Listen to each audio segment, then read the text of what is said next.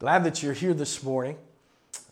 We are continuing in the book of Acts. We're in chapter 8. I was talking to somebody the other day and I hadn't really realized we've been walking through the book of Acts since like September, October. And we're in chapter 8. It's just good, right? It's just good stuff. It's full of stuff. And it's almost like right at the end of one chapter, it tags on something to that next chapter. And so we are in this series called Unstoppable. God building his church. God bringing the message to the world of Jesus Christ. And we've seen over these last few weeks, through chapter, we see how the church was born and began to grow. And through attacks, through difficult times within and without, people trying to stop it, it just keeps on going. It got to you and me here today as well. This morning, well, this is a big day, right? Somebody came up to me this morning and said, it's a big day, the big competition. I was like, yeah, Jesus against the devil. Jesus wins every time, right? No, I know there's a Super Bowl today. There's a football game. I was thinking about it. I was getting this message ready. I heard this week that, I'm going to just go ahead and throw out some of these names here. I heard that Taylor Swift, right? She's trying to get back for the game. I guess she's back. I don't know. But I heard that she requested, now this may just be a rumor, she wanted the NFL to pay for her trip back from her to get to the game. This might just be a rumor, but I heard it in a couple different places. It's interesting because to have that kind of power, right? Because she knows the NFL has been booming, right? The NFL has extra viewers now that they didn't have before. And she's like, well, this is making you money, so maybe you should pitch in a little bit towards me. Very interesting to have that kind of power, right? To be able to even make that request or make that statement. But this morning, I want to communicate clearly through chapter 8 of the book of Acts that, we can bargain with one another. We can make deals with one another. This is the world that we live in. We can even manipulate one another as human beings. But as far as our relationship with God, as far as God goes himself, he cannot be manipulated, right? He cannot be coaxed. He cannot be talked into a bargain. He cannot be talked into making a deal with us. There was this occasion where P.T. Barnum years ago, he was the head of the great Barnum and Bailey Circus. He invited Charles Spurgeon to speak in a large tent that he was having this traveling circus in. And Spurgeon, his preaching had begun to draw tens of thousands of people to his messages. And P.T. Barnum saw this and he thought, you know what, we could collaborate a little bit. And he invited Spurgeon to come and to speak at one of his shows, one of the circus shows in the tent. He thought this was a great opportunity, and he said this to Spurgeon, to grow the attendance. They could both benefit from it. And he said, the only thing is all the money, all the profits go to P.T. Barnum. But he did make an offer to Spurgeon. He said, listen, I'll give you $1,000 for every message that you bring, as long as we're making money. And it was interesting because that's a generous offer in Spurgeon's day, and it would have persuaded many probably, but not Spurgeon. Spurgeon sent a letter back to P.T. Barnum, and this is what it said. Thank you for your kind invitation, Mr. Barnum, to lecture in your circus tents in America. You will find my answer in Acts chapter 13, verse 10. Very sincerely yours, Charles H. Spurgeon. Now, we don't know if P.T. Barnum looked that up or not, but I was curious.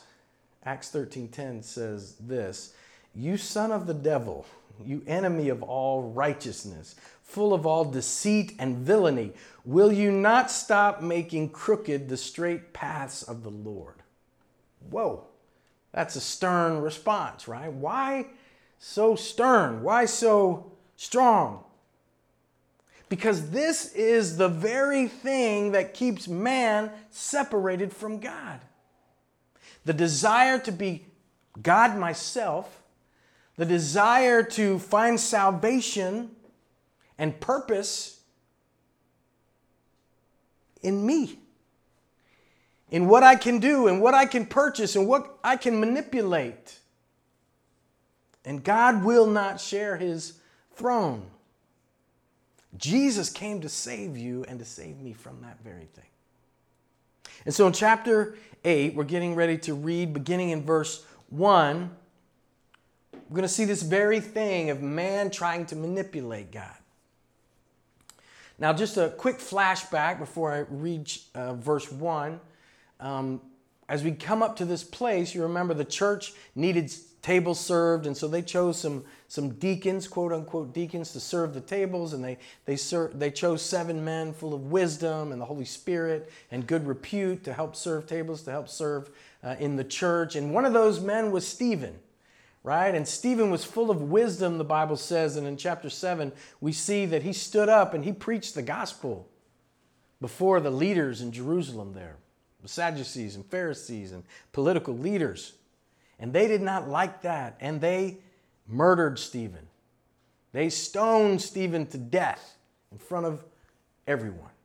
And that's how chapter 7 ends. And now we begin in chapter 8. Beginning in verse 1, it says, "And Saul approved of his execution." Speaking of Stephen. "And there arose on that day a great persecution against the church in Jerusalem.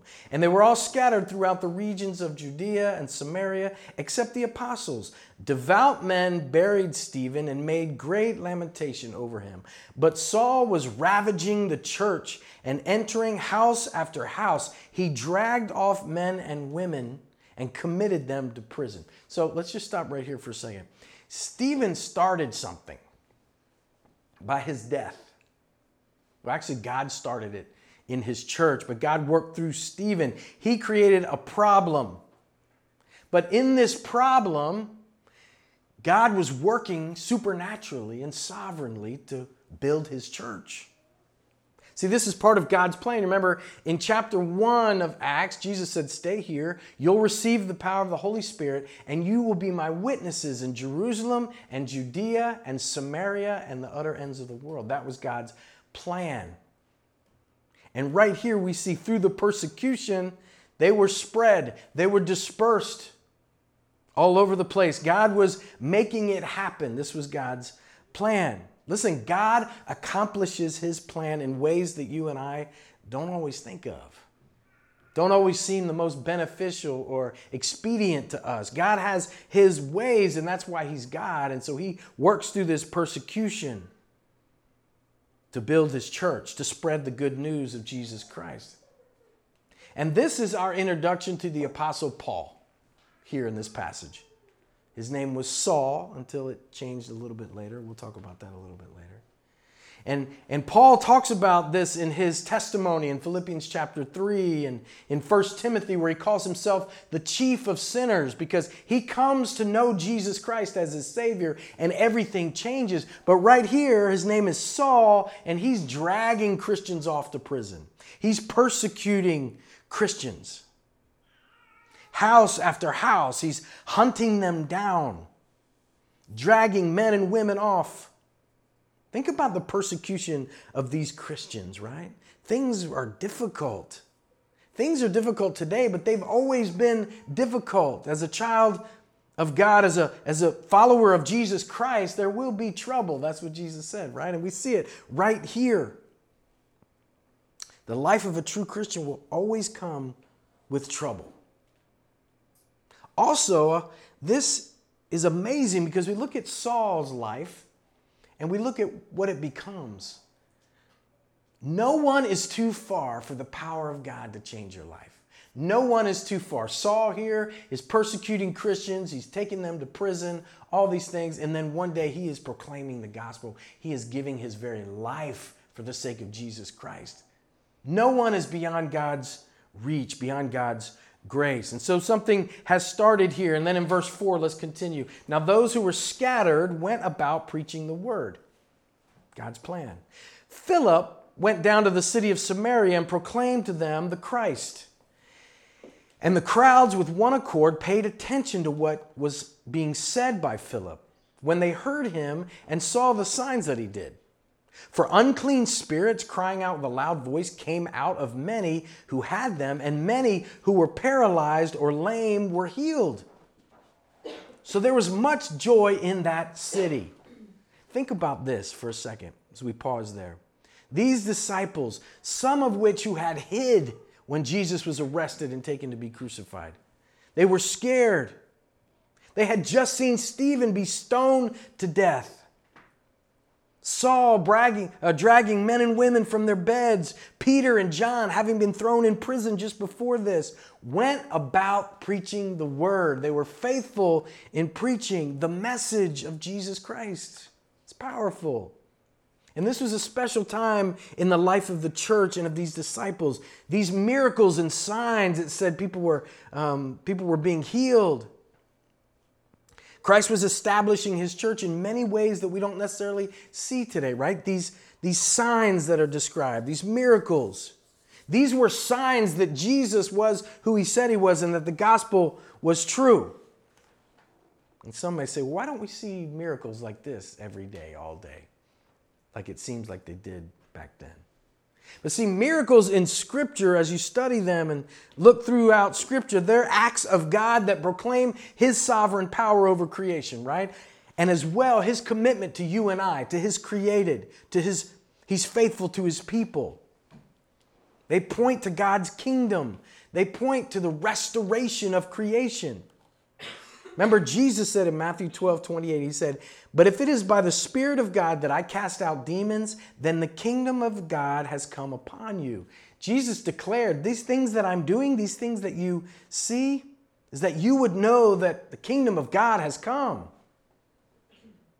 Tim Keller wrote, "We modern people think of miracles as the suspension of the natural order, but Jesus meant them to be the restoration of the natural order." God still does miracles today. It may not look like we think it should. It may not look like some of these stories. However, God is still actively at work in the world. He heals. He restores. He brings people to himself. He brings glory to Jesus. He builds his church. The greatest miracle of all is that he is restoring men and women to our original natural order, which is a right relationship with him. And so there are miracles still happening. And so we see this as something cool's happening. And there's joy in the city. And then in verse 9 it says, "But there was a man named Simon." There's always a man named Simon, who had previously practiced magic in the city and amazed the people of Samaria, saying that he himself was somebody great. And they all paid attention to him, from the least to the greatest, saying, "This man is the power of God that is called great." Whoa. Now, if this doesn't describe our culture, I don't know what does. I'm something great. We have one group of people saying I'm great, and we have another group of people paying attention. We've been, as a culture, focused on these two things, calling ourselves great and paying attention to those who say they're great, and ascribing greatness where greatness does not belong.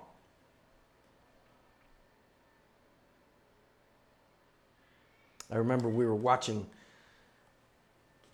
a political debate not too long ago on TV, and my daughter, Ruby, came in the room, and she heard all the talking and everything. She walked in, and she goes, "I just don't see any grown-ups around anymore." Where are the grown-ups?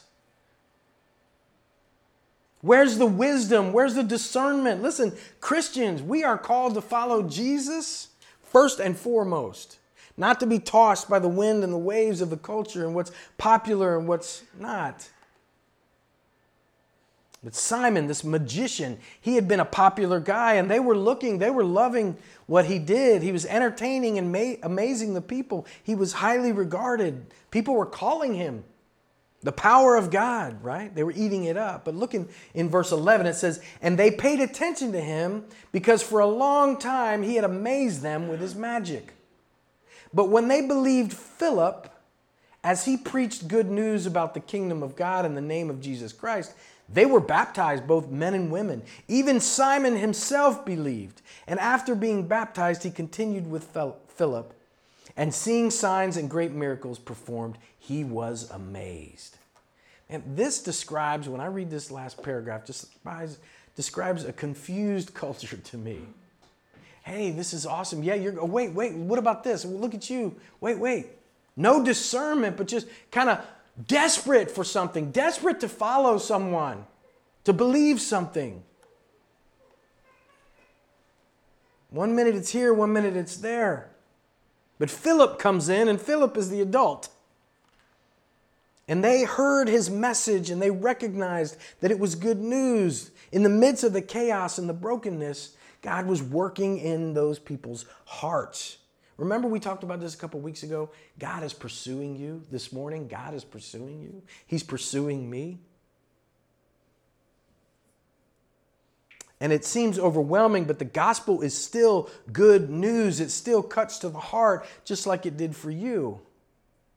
He's called us to be faithful to live it and be ready to share it. Even in the chaos of what was happening in this town, so much in this city, so much going on in the midst of New York City and wherever maybe you're visiting from somewhere else, wherever you're at, there's so much of the world happening. Listen, the message of Jesus Christ still cuts to the heart because it's the power of God and the salvation. And so, when the church was dispersed, remember it said that many of them were pushed out. Philip went to Samaria.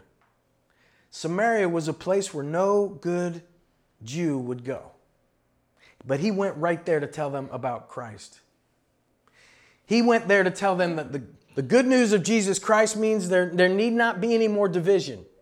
There need not be any more hatred. There need not be any more war because Christ came to make them new. This is a big deal. And this can be a barrier for people even today.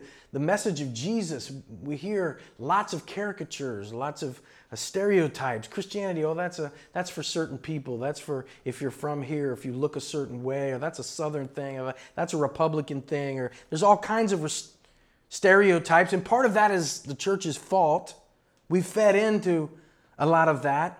But we, as followers of Jesus, must be willing, like Philip was willing, to get into the lives of those who think differently, believe differently, look differently, to demonstrate Christ. We are called to cross those barriers, not to huddle up, but to go, to demonstrate and communicate who Jesus is. And Philip went straight to the Samaritans. It says as Philip preached, people believed. They were baptized, both men and women. Listen, don't forget, these people were signing, in some ways, their death warrants, right? Remember what was happening? Paul, Saul, and others were going about dragging people into prison, being stoned to death. The great collection by Saul and the government of the Christians. And yet these people, when they heard the message of Christ, that he's come to make you new, he's come to cleanse your sins, they were raising their hand. Sign me up. Sign me up. They were being baptized. Being baptized is that public statement. Not only do I say I believe, but I want to demonstrate that I'm dying with Christ. I'm crucified with Christ, and now I have a new life. They were doing all those things. Listen, when Christ grabs a hold of you, he doesn't let go. He changes everything. Life, death, suffering, joy, it all means something new. It all means something different. We don't measure it the way that the world measures it, the way that we once measured it. It even says Simon believes and was baptized. Wow. It says, and seeing signs and great miracles performed, he was amazed. This magician was impressed. Pick it up in verse 14. It says, now when the apostles at Jerusalem heard that Samaria had received the word of God, they sent to them Peter and John.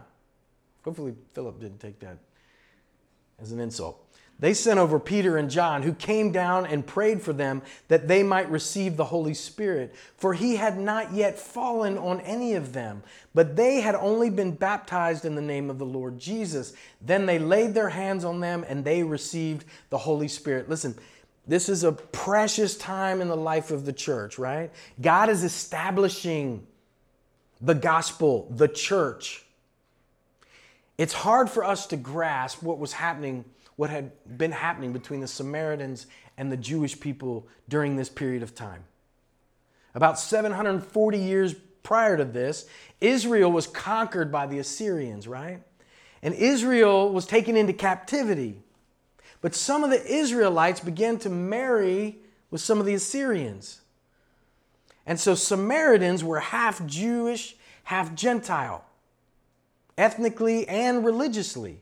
And this was an abomination to the Jewish people.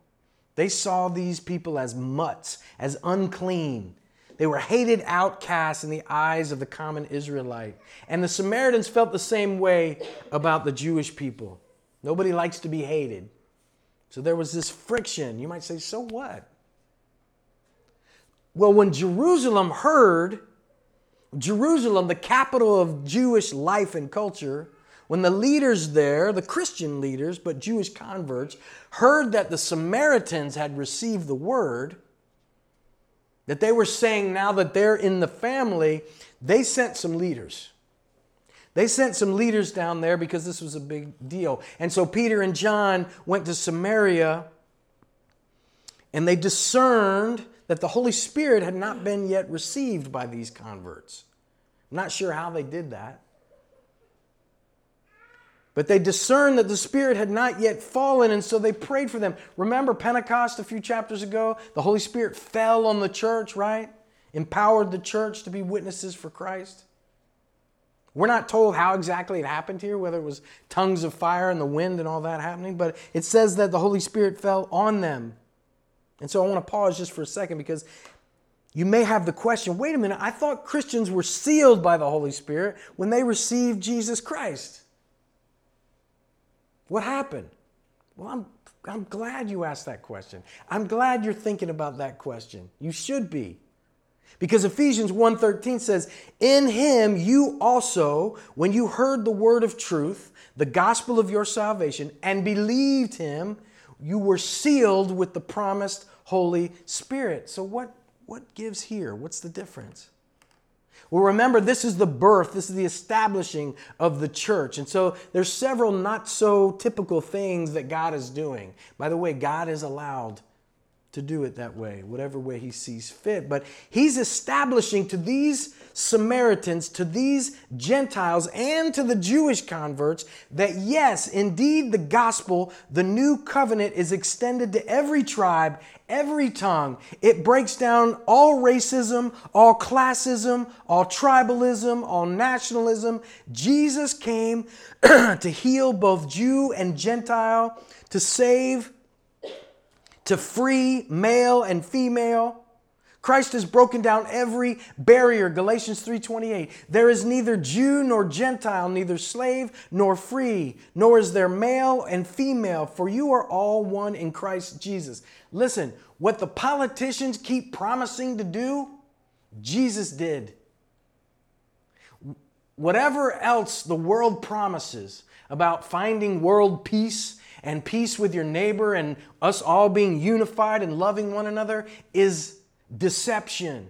It will never happen until Jesus Christ is Lord over my life, over your life, and we are bound together through him. He alone tears down the wall of separation. And so Christ does it like this in order to continue to lay the foundation. So what he is doing is, it says in verse 18, now when Simon saw that the Spirit was... Okay, don't let me get through that yet. So what does that have to do with the Samaritans? Well, he was showing the people, the Samaritans and the Jewish people, demonstrating the Holy Spirit, yes, is for the Samaritans as well. Yes, it's for the Jewish people, but they came down to demonstrate to this giant group of people, to this city, to ensure the Samaritans know this is for you. It's an act of the Holy Spirit moving and working, and the people discerned it and they saw it. They saw Peter and John, who were respected. They said, yes, this is for the Jews and the Gentiles alike. And so he demonstrates it there that way. Verse 18, now when Simon saw that the Spirit was given through the laying on of the apostles' hands, so obviously there was something to see, and that was the point. God was showing them, demonstrating, yes, it's for them as well. He said, give me this power also. Or he offered them money, saying, give me this power also so that anyone on whom I lay my hands may receive the Holy Spirit. This shows us a little something, reveals us a little something about Simon's faith, right? Or lack thereof. Simon had been a big shot at one point, but he was maybe past his prime. But here these apostles come and they're amazing people. People are following them. And he wants that back.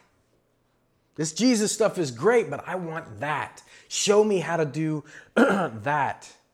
He shows us something very important here. He teaches us something. What Simon wanted was what Jesus could give him. He wanted this power to make this thing happen for himself. He didn't even ask for the Holy Spirit himself. His concern was he possessed this trick, this ability. From his perspective, he'd come from a life of entertainment, accolades, people's adoration, buying and selling, earning and achieving. He wanted that. How do I get that? How do I earn that? How do I pay for that? And Peter answers, much like Spurgeon, verse 20. But Peter said to him, may your silver perish with you, because you thought you could obtain the gift of God with money. You have neither part nor lot in this matter, for your heart is not right before God. Peter does not play around. He basically says to heck with you and your money. It perish with you. That's not how this works. This is the gift of God. You can't earn it. You can't be rich enough. You can't be smart enough. You can't work hard enough for it. This is a spiritual, supernatural thing. Simon was missing the very message of the gospel that he claimed to believe beforehand. Remember a little while before, it said that even Simon believed because he was amazed at the great works. But Peter says, you have neither part nor lot. What those original words mean, you have neither portion, you don't have any of this, or inheritance. You don't have the right to it. You don't have it, you won't get it, because you're trying to get it by your money. You're trying to earn it. Now, we're not told here whether or not Simon's belief from before was real, but it's fleshed out here that something is wrong. There's evidence that this belief was not accompanied by faith and repentance, because that's what Peter calls him to here in a second. I can say I believe that chair will hold me all day, but until I have faith, put my faith in it and sit in it, that belief is simply that.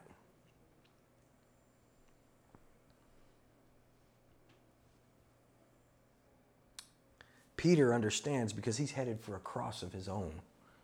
He understands this is life and death. This is not a transaction. He saw a Savior on a cross, bleeding and dying. He saw him alive, standing with his hands open. He was offended by Simon's selfish request.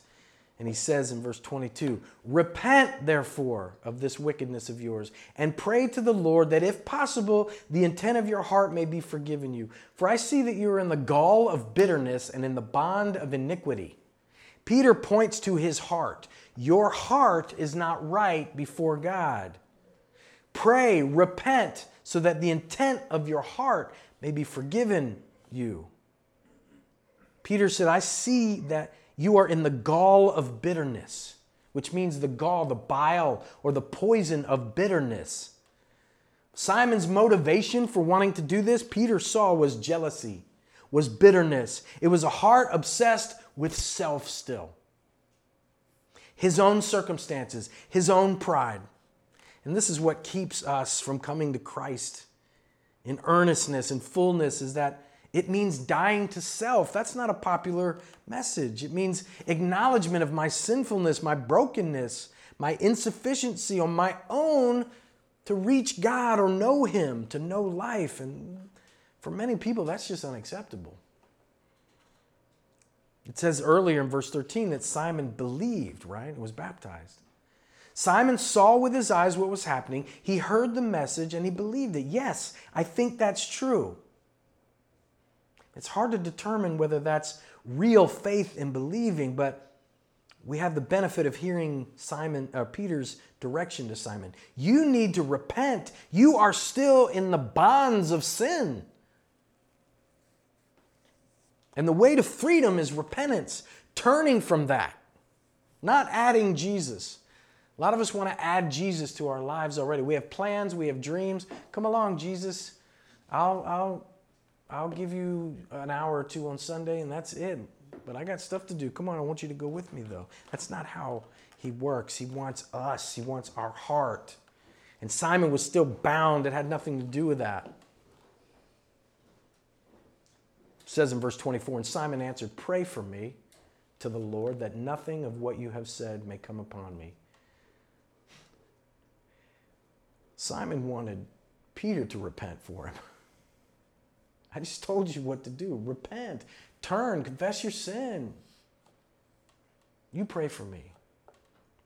It says, when they had testified, when they had testified and spoken the word of the Lord, they returned to Jerusalem, preaching the gospel to many villages of the Samaritans.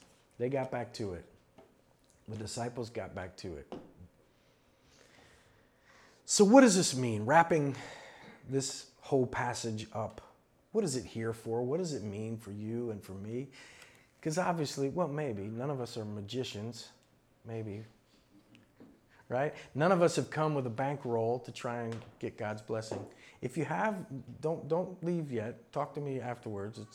But it's not about that. It's not about that. The question this morning is, am I trying to manipulate God? Are you trying to manipulate God? And so I challenge you to ask yourself a couple questions this morning. First of all, where are you bargaining with God in your life? God, if you'll do this, I'll do that. Sometimes it's subconsciously. Sometimes it's subtle. What are you holding back? What are you waiting for to take a step of faith? Or maybe you've had the conviction of the Holy Spirit about sin in your life or relationship in your life, whatever it is, and you're waiting. You're not completely sold out yet. You're waiting for God or for life to do something. Are you waiting for God to get you to a certain place? A certain place in your life, a certain place in your faith? Are you waiting for yourself to get yourself to a certain place? Once I get here, once I accomplish this, once I reach this place, then I'll be more committed. Then I'll grow in my faith. I'll read the Bible. I'll pray or whatever. I'll put my relationship with God center. But first, I've got to do these other things. God does not bargain with us. You know, as parents, I was talking about this with some young parents the other day. We never did the count to three thing. Does anybody know what the count to three thing? Does any of your parents do that with you? It's like, Sophie, sit down. I'm going to count to three. No, I said sit down. Do what you got to do. But you know what I mean? We didn't bargain with our kids. We didn't make a deal with our kids. To be obedient is to be obedient. When God speaks to us, when the Holy Spirit convicts us, He calls us to obey. The Holy Spirit doesn't make deals. You know why God doesn't make deals with us? Because we've got nothing to bring to the table. Everything we have is worthless and broken. He tells Simon, for I see that you are in the gall of bitterness and in the bond of iniquity. Simon was bound. We are bound on our own. What we have is chains. And what was driving Simon to bargain was his bitterness, right? Was his selfishness, jealousy. Oftentimes, our relationship with God, when we try to make any progress in that, it's centered on myself. Let me bargain with God. Let me give you a little here and a little there. But He calls us to more than that. You can't be good enough. You can't straighten yourself out enough. And that's what Satan will tell you. That's what he'll whisper to you when you get to that place where you feel conviction. I need to surrender. He'll tell you, you got time. You're not so bad. You can straighten yourself out. You need to figure some things out first. Sometimes we do this bargaining by leveraging even our spiritual duties or commitment, right? I go to church. I mean, I'm here this morning. Come on, there's a lot of other things I could be doing. I could have slept in, or even in my serving or my giving, whatever it is. It could be subtle, but God owes me. Ephesians chapter 2, 8 and 10, for by grace you have been saved through faith. This is not of your own doing. It's the gift of God. It's not a result of works, so that no one may boast. For we are his workmanship, created in Christ Jesus for good works, which God prepared beforehand that we should walk in them. God's doing all the heavy lifting here. And this is a hard pill to swallow for us in our flesh, especially New Yorkers. I remember we had a mission team here from down Alabama or something. They were up and they were at our apartment. We were getting ready to come in, and there was one of our neighbors was moving a couch up to like the 11th floor, and they couldn't get it up. They're having issues or whatever. And we said, hey, we got some strong, Alabama boys here. We'll pick it up. And they picked it up and took it all the way. That family was floored. What? Wait a minute. Let me pay you. No, we don't want anything. No. I have to pay you. Here, I have a fridge full of beer. You guys, come on, let's hang out and whatever. No, really, we just do this to bless you. The next day, there's a plant or a flower out in a card outside of our door. People are floored because they want to pay. I want to pay my way. Right? We have people over for dinner all the time, and it's like, what can I bring? What can I do? Which is that's a great response. But with God, it's surrender. We can't do anything but bring our brokenness. It's about him. And what I miss out when I try to manipulate God or bargain with God is I miss out on God. I miss his plan for my life. I miss his pleasure, his promises. Listen, your life and my life will only go as far as we can make it, right? And we're not the first ones here on this earth.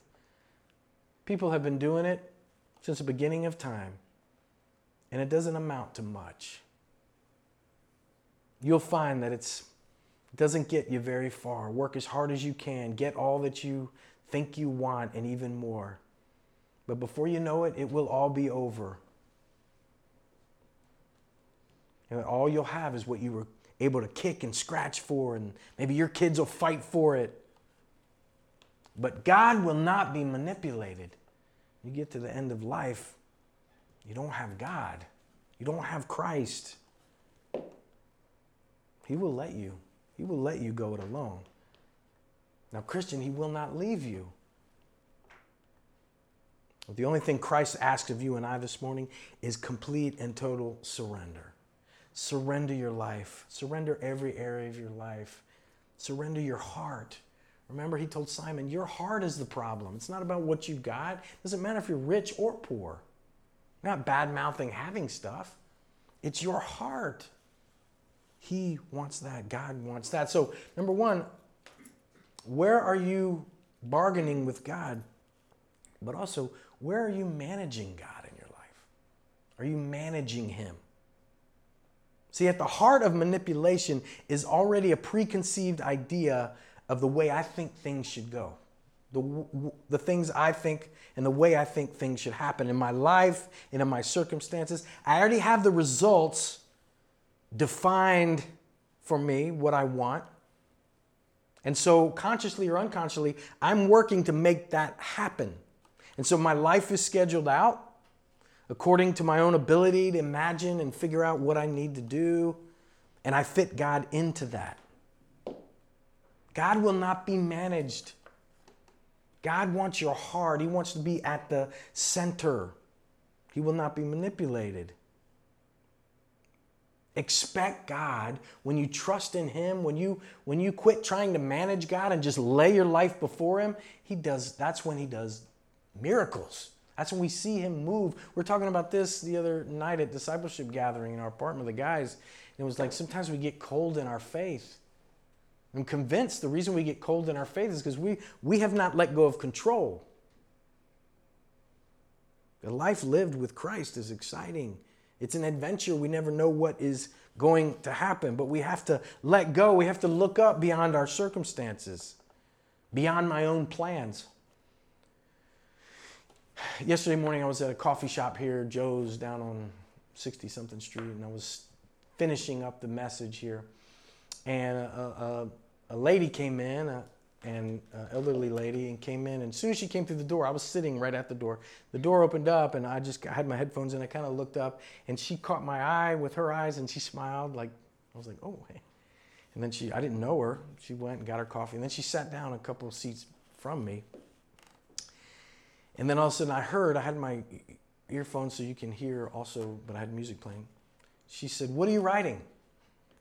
I said, "Okay, here we go. Well, I'm a pastor, and I'm writing a message." She said, "Oh, that's lovely. That's wonderful." So I kept working, And then she goes, a couple minutes later, she goes, "What's your message?" I was like, all right, let me take these out. I just looked at her and I said, my message is that we can't manipulate God. We can't manipulate his love for us. We can't earn his love for us. It's a gift. Oh, that is so beautiful. Wow, the world needs that. We need that today. She said, no bargaining with God, right? And I said, yeah, God doesn't bargain. He offers his love. He gives his love. You can't earn it. And he can't be manipulated. You can't convince him. It's there. He loves you.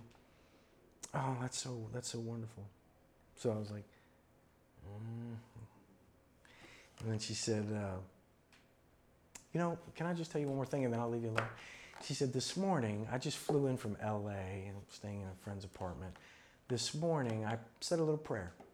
And I said, God, will you cause something unexpected to happen today? Something beautiful, even impossible. And she said that it just happened. That message, it just happened. And I said, oh, that's awesome. Yeah, wow, that's awesome. And praise God. And I said, when you first came in the door opened, I looked up and you caught me with your eye and you smiled and I smiled back, And I said, I wonder if, because you prayed that this morning, if you're not expecting God to do that, if you're not expecting God to do something unexpected, something beautiful, even impossible. And so as you walk through the door of the coffee shop, you're like, is it you? Where is it? I said, and I responded, I said, that's how we should live life. Cast it on the Lord and then trust that he's going to answer and live life looking up. I said, I try to teach my kids, look up, because so many of us go through life with our head down. Even as Christians, we go through, we got it. I got it all figured out. Jesus came down on the cross. I got it. Whatever. And let's get life done. No. Surrender every day and expect the unexpected. Expect God to do what God does. Something you can't plan out. Something you can't necessarily manage.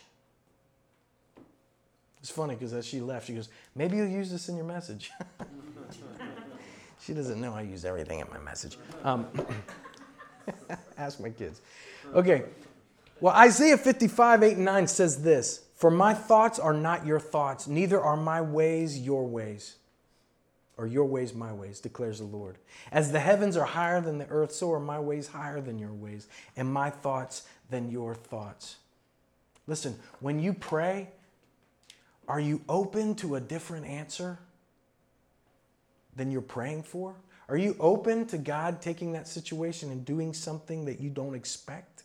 Or do you already have what you know God should do and he's just going to say yes, no, or maybe, right? No, maybe he's going to do something completely different. What prayer does is we come before him, we lay it before him and say, God, have your way. Like Jesus did in the garden, nevertheless, not my will be done, but thine. It's so critical that we understand our instincts. Your instincts are broken. Mine are too, living in this fallen world, in this fallen body. And what happens is, like I said, we begin to lose hope. We lose joy because I'm looking at life through the lens of what is possible and what I can accomplish. Listen, our God is a God of miracles. And he does it in ways that are not typical, and he does it in ways that we don't expect every day. And so, in closing this morning, to know Jesus, to come to Jesus for the salvation of your soul, to reconcile you with the Father, means I give up on trying to save myself. Put your faith completely in Christ and what he has done on the cross for your sin to make you right. Your money's no good here. Your works are no good here. It is Jesus, by him and through him. Bring your brokenness, honestly, your sin to the cross. Repent, as Peter said, and turn from it to Christ. He will make you new. That's how good God is. And Christian, where are you trying to manipulate God this morning? Where are you trying to fit him in a box? A box with walls made up of your own desires, your own fears, your pride, your lack of faith. Listen, all of us this morning, just as Peter called Simon to, we're called to repent. It doesn't mean that we have to be forgiven again. Jesus has taken care of that on the cross. It means we recognize, we agree with God, and we turn from the direction we're going. Today, my prayer is that you would agree with John the Baptist, who understood that the inclination of his own flesh and his heart was to take over, and he had that opportunity to bring glory to himself, to manipulate his life. And you have this option this morning, to manipulate your life in such a way that you can take the path of least resistance, the path that seems right. You're smart enough to figure out a good path where you'll make enough, meet the right person, benefit the most. But what John understood was, he said this, I must decrease and Jesus must increase. This is all of our prayer this morning, I pray. God still does miracles. He's called us to surrender. Let's pray. God, thank you for your grace and your love. Lord, thank you for the forgiveness of sin. Thank you, God, that even though we are broken, and we know that we are broken, and yet we continue to run. We continue to try and manage our lives, to manage you. Lord, what you've called us to is complete surrender each and every day. To lay our lives before you. We know that it doesn't mean that we'll have an easy path, but we know that it will be one of peace. It will be what we were created for. It will be from your perspective of good and bad. It will be from your perspective of blessing and strength. So God, help us to release our grip, the death grip many of us hold on. Sometimes it's just areas of our lives that we hold on to. We bargain with you. We try to manage you. We try to convince you. We try to ignore you. God, may we lay it before you this morning. I can't tell everybody where that is in their hearts, God, but we know. Your Spirit reveals it to us. And Holy Spirit, reveal where we are trying to manipulate you. And Lord, thank you for being gracious to us. Thank you for being loving to us. Thank you for not abandoning us. Be glorified this morning.